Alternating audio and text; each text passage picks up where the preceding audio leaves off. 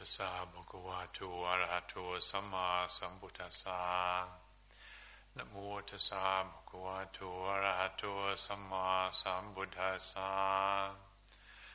Namo tassa bhagavato arahato samma sambuddhassa. Buddhaṃ Dhammāṃ Sanghaṃ Namassā.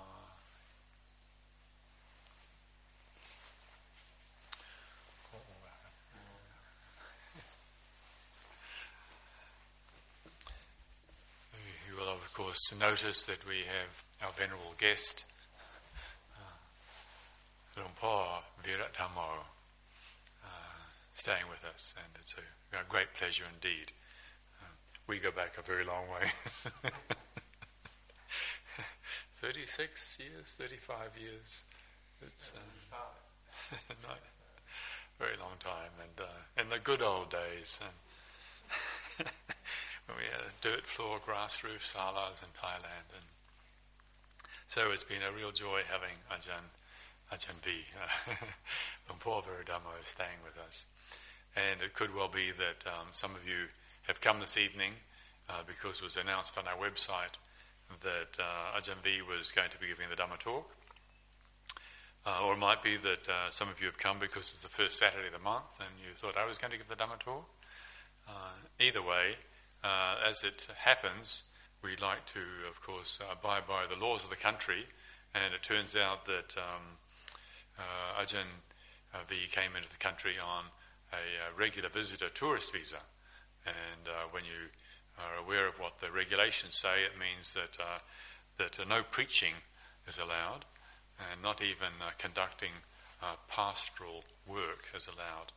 And so he's not allowed to preach or conduct pastoral work while he's in the country. However, so I'm going to talk for a little while, but there will be a chance for anybody afterwards who would like to stay for an informal cup of tea and a chat. Ajahn V will be over in the reception room. No preaching and no pastoral work done. And so there you go. So thinking about this, sometimes you know when these little issues come up, one can be a little dismissive.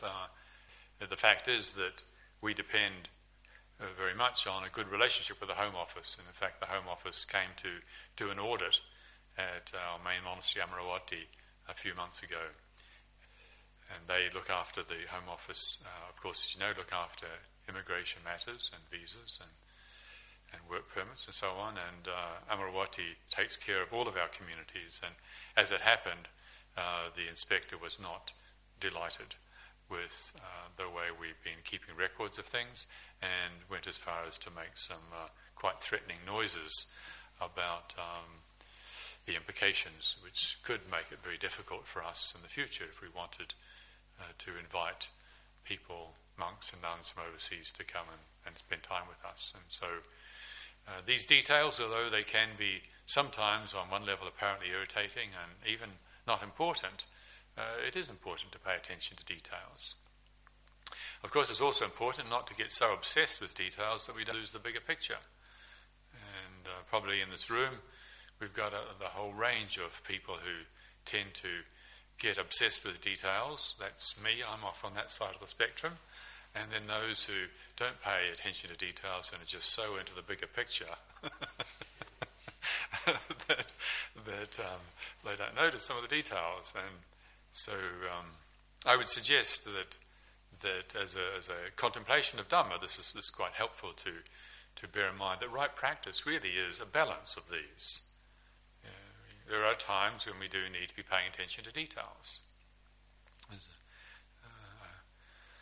a beautiful image that the Buddha has given, which probably most of you are aware of, where he gives the picture of a barrel of water. He said, drip by drip, the barrel of water fills up. And so it is that moment by moment we become replete with goodness.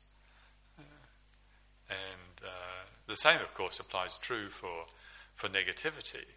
That we can, if we allow ourselves to be caught in small moments of anger or small moments of dishonesty, small moments of of fear or greed, and not pay attention to them, then they do easily become a habit. So there's wholesome habits and unwholesome habits are born out of small moments, and it's something that the Buddha raised up and encouraged us to consider, and not just to consider positively, but also not to dismiss. He was quite specifically, don't dismiss the small moments because they do have an effect. And today our meal was offered generously by some good friends who live in Perth, Australia, and it was the anniversary of one of them. It was her mother who passed away some years ago. Very good friend of Ajahn V and myself, a Burmese lady that we all used to just call Auntie Mabel, more properly known as Digamaji Do Amyant, but she was a good lady and very formidable force in helping set up the monastery in Wellington. Anyway, these friends in Perth offered the meal today, and they had a meditation group at their place there in the evening, which was about 6 or 7 hours ago now. And they asked if I would, on Skype, give a little Dhamma discourse on gratitude to parents. And so when I applied my mind to the subject of gratitude to parents, and I realised that for a lot of people, they find it difficult to feel gratitude. There's various reasons. Not everybody had the good fortune of a beautiful, wonderful parenting. And yet, the fact remains that we are indebted to our parents. So what do you do? How do you start?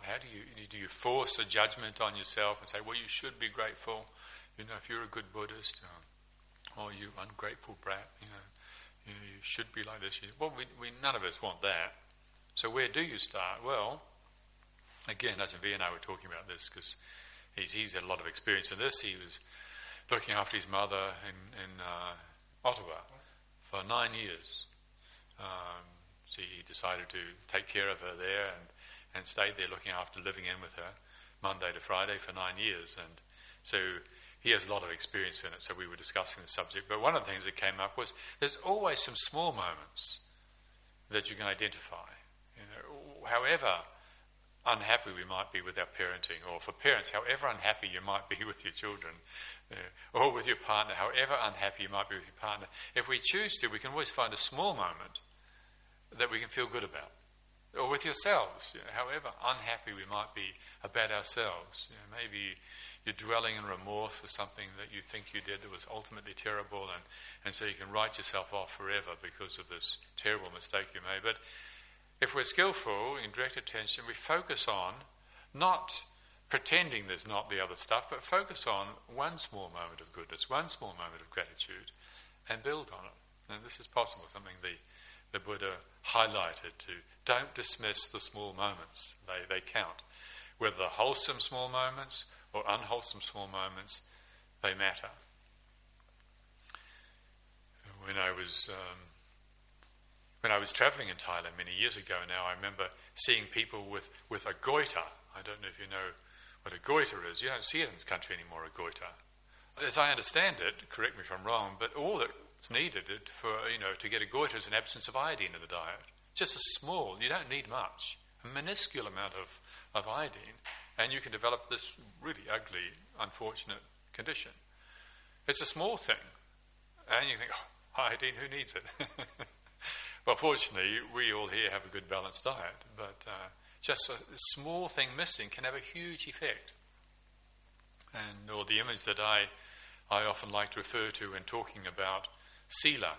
You can have a really nice car, a really, really good car, and it can go really fast. The engine's good, the upholstery's good, you know how to drive, everything's good, except the wheels are not balanced.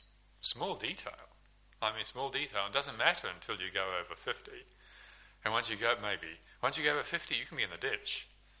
Small detail, but it really matters. And so it's just this evening to raise us up into our awareness, to not dismiss the small details in our life, whether it's in a relationship.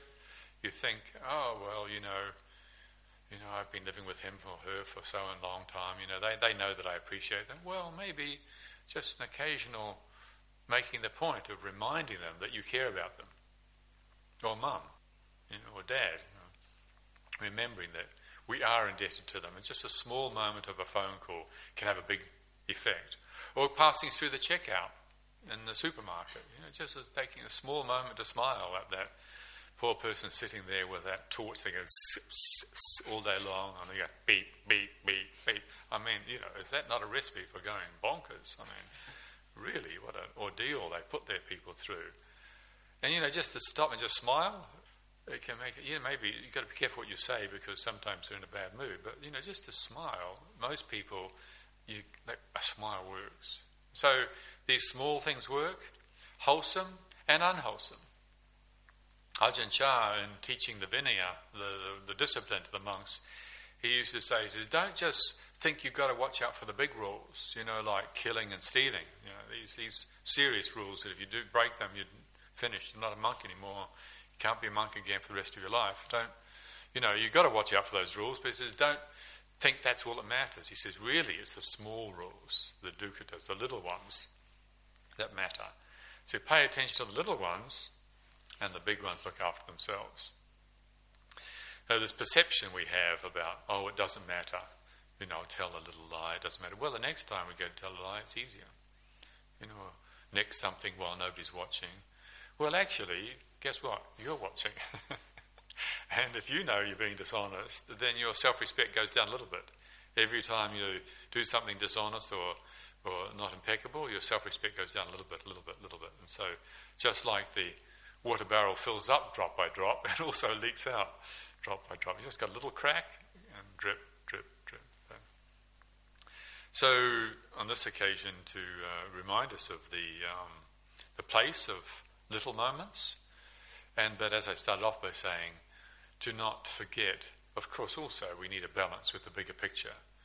If you've got 3 planets in Virgo like I do, well, you can easily become obsessed with the details and really make other people's lives difficult, not to mention your own life. And so it is also important to pull back and remember the bigger picture and to have a balance of these two. I don't know if you've ever been in a situation of fighting a forest fire. One of the monasteries I lived in Thailand, in Chiang Rai, in the north of Thailand, the fire was coming down the ridge towards the monastery, and we got out there with our, I forget what we used now, do we have these fire beaters? I don't remember, but it was spreading through the leaves in the forest. It was tinder dry, and this was coming down, which was, I suppose, was all right. I mean, we're losing some trees, but if it got into the monastery, you'd be losing buildings. And so we got out there, and we were patting this fire out, trying to put this fire out, and in a situation like that, you can't be thinking about, am I succeeding in putting the fire out? Say, no, this one I've got to put out, this one I've got to put out. Yeah. It's helpful, of course, to have somebody on the ridge opposite or up in a helicopter. That's important to have somebody who's got the bigger view. Yeah. But right now, what matters is this flame burning right here. Yeah. With our inner work, with our inner life, with our contemplative life, we can be so focused on the bigger picture of getting enlightened. We're Buddhists, we're best, we all feel really good about this, and it is good. We are lucky, that's true. And aspirations for complete, unshakable liberation is a wonderful thing. However, if we're still getting fooled by that mind moment that we call anticipation, we can be ruining our lives. Just one moment of anticipation, if we catch it in the moment, can have a huge effect. Yeah.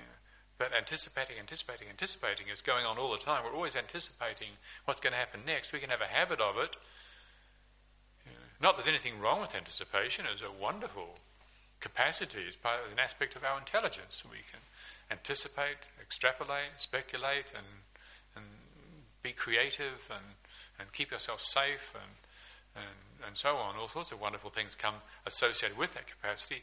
But if we're caught up in it, we're obsessed with it, and we become identified as it. And so it's me. I'm always anticipating to the point where I don't even know I'm doing it. And if we can just bring our awareness back to now, this moment, not is the whole forest fire getting put out, but is this little moment of heedless delusion being dealt with. Very helpful, very useful. So again, to emphasize that depending on our sort of character, whether it's the small moments we need to be paying attention to or the bigger picture, I would suggest that right practice is keeping a balance of the two. So thank you very much this evening for your attention.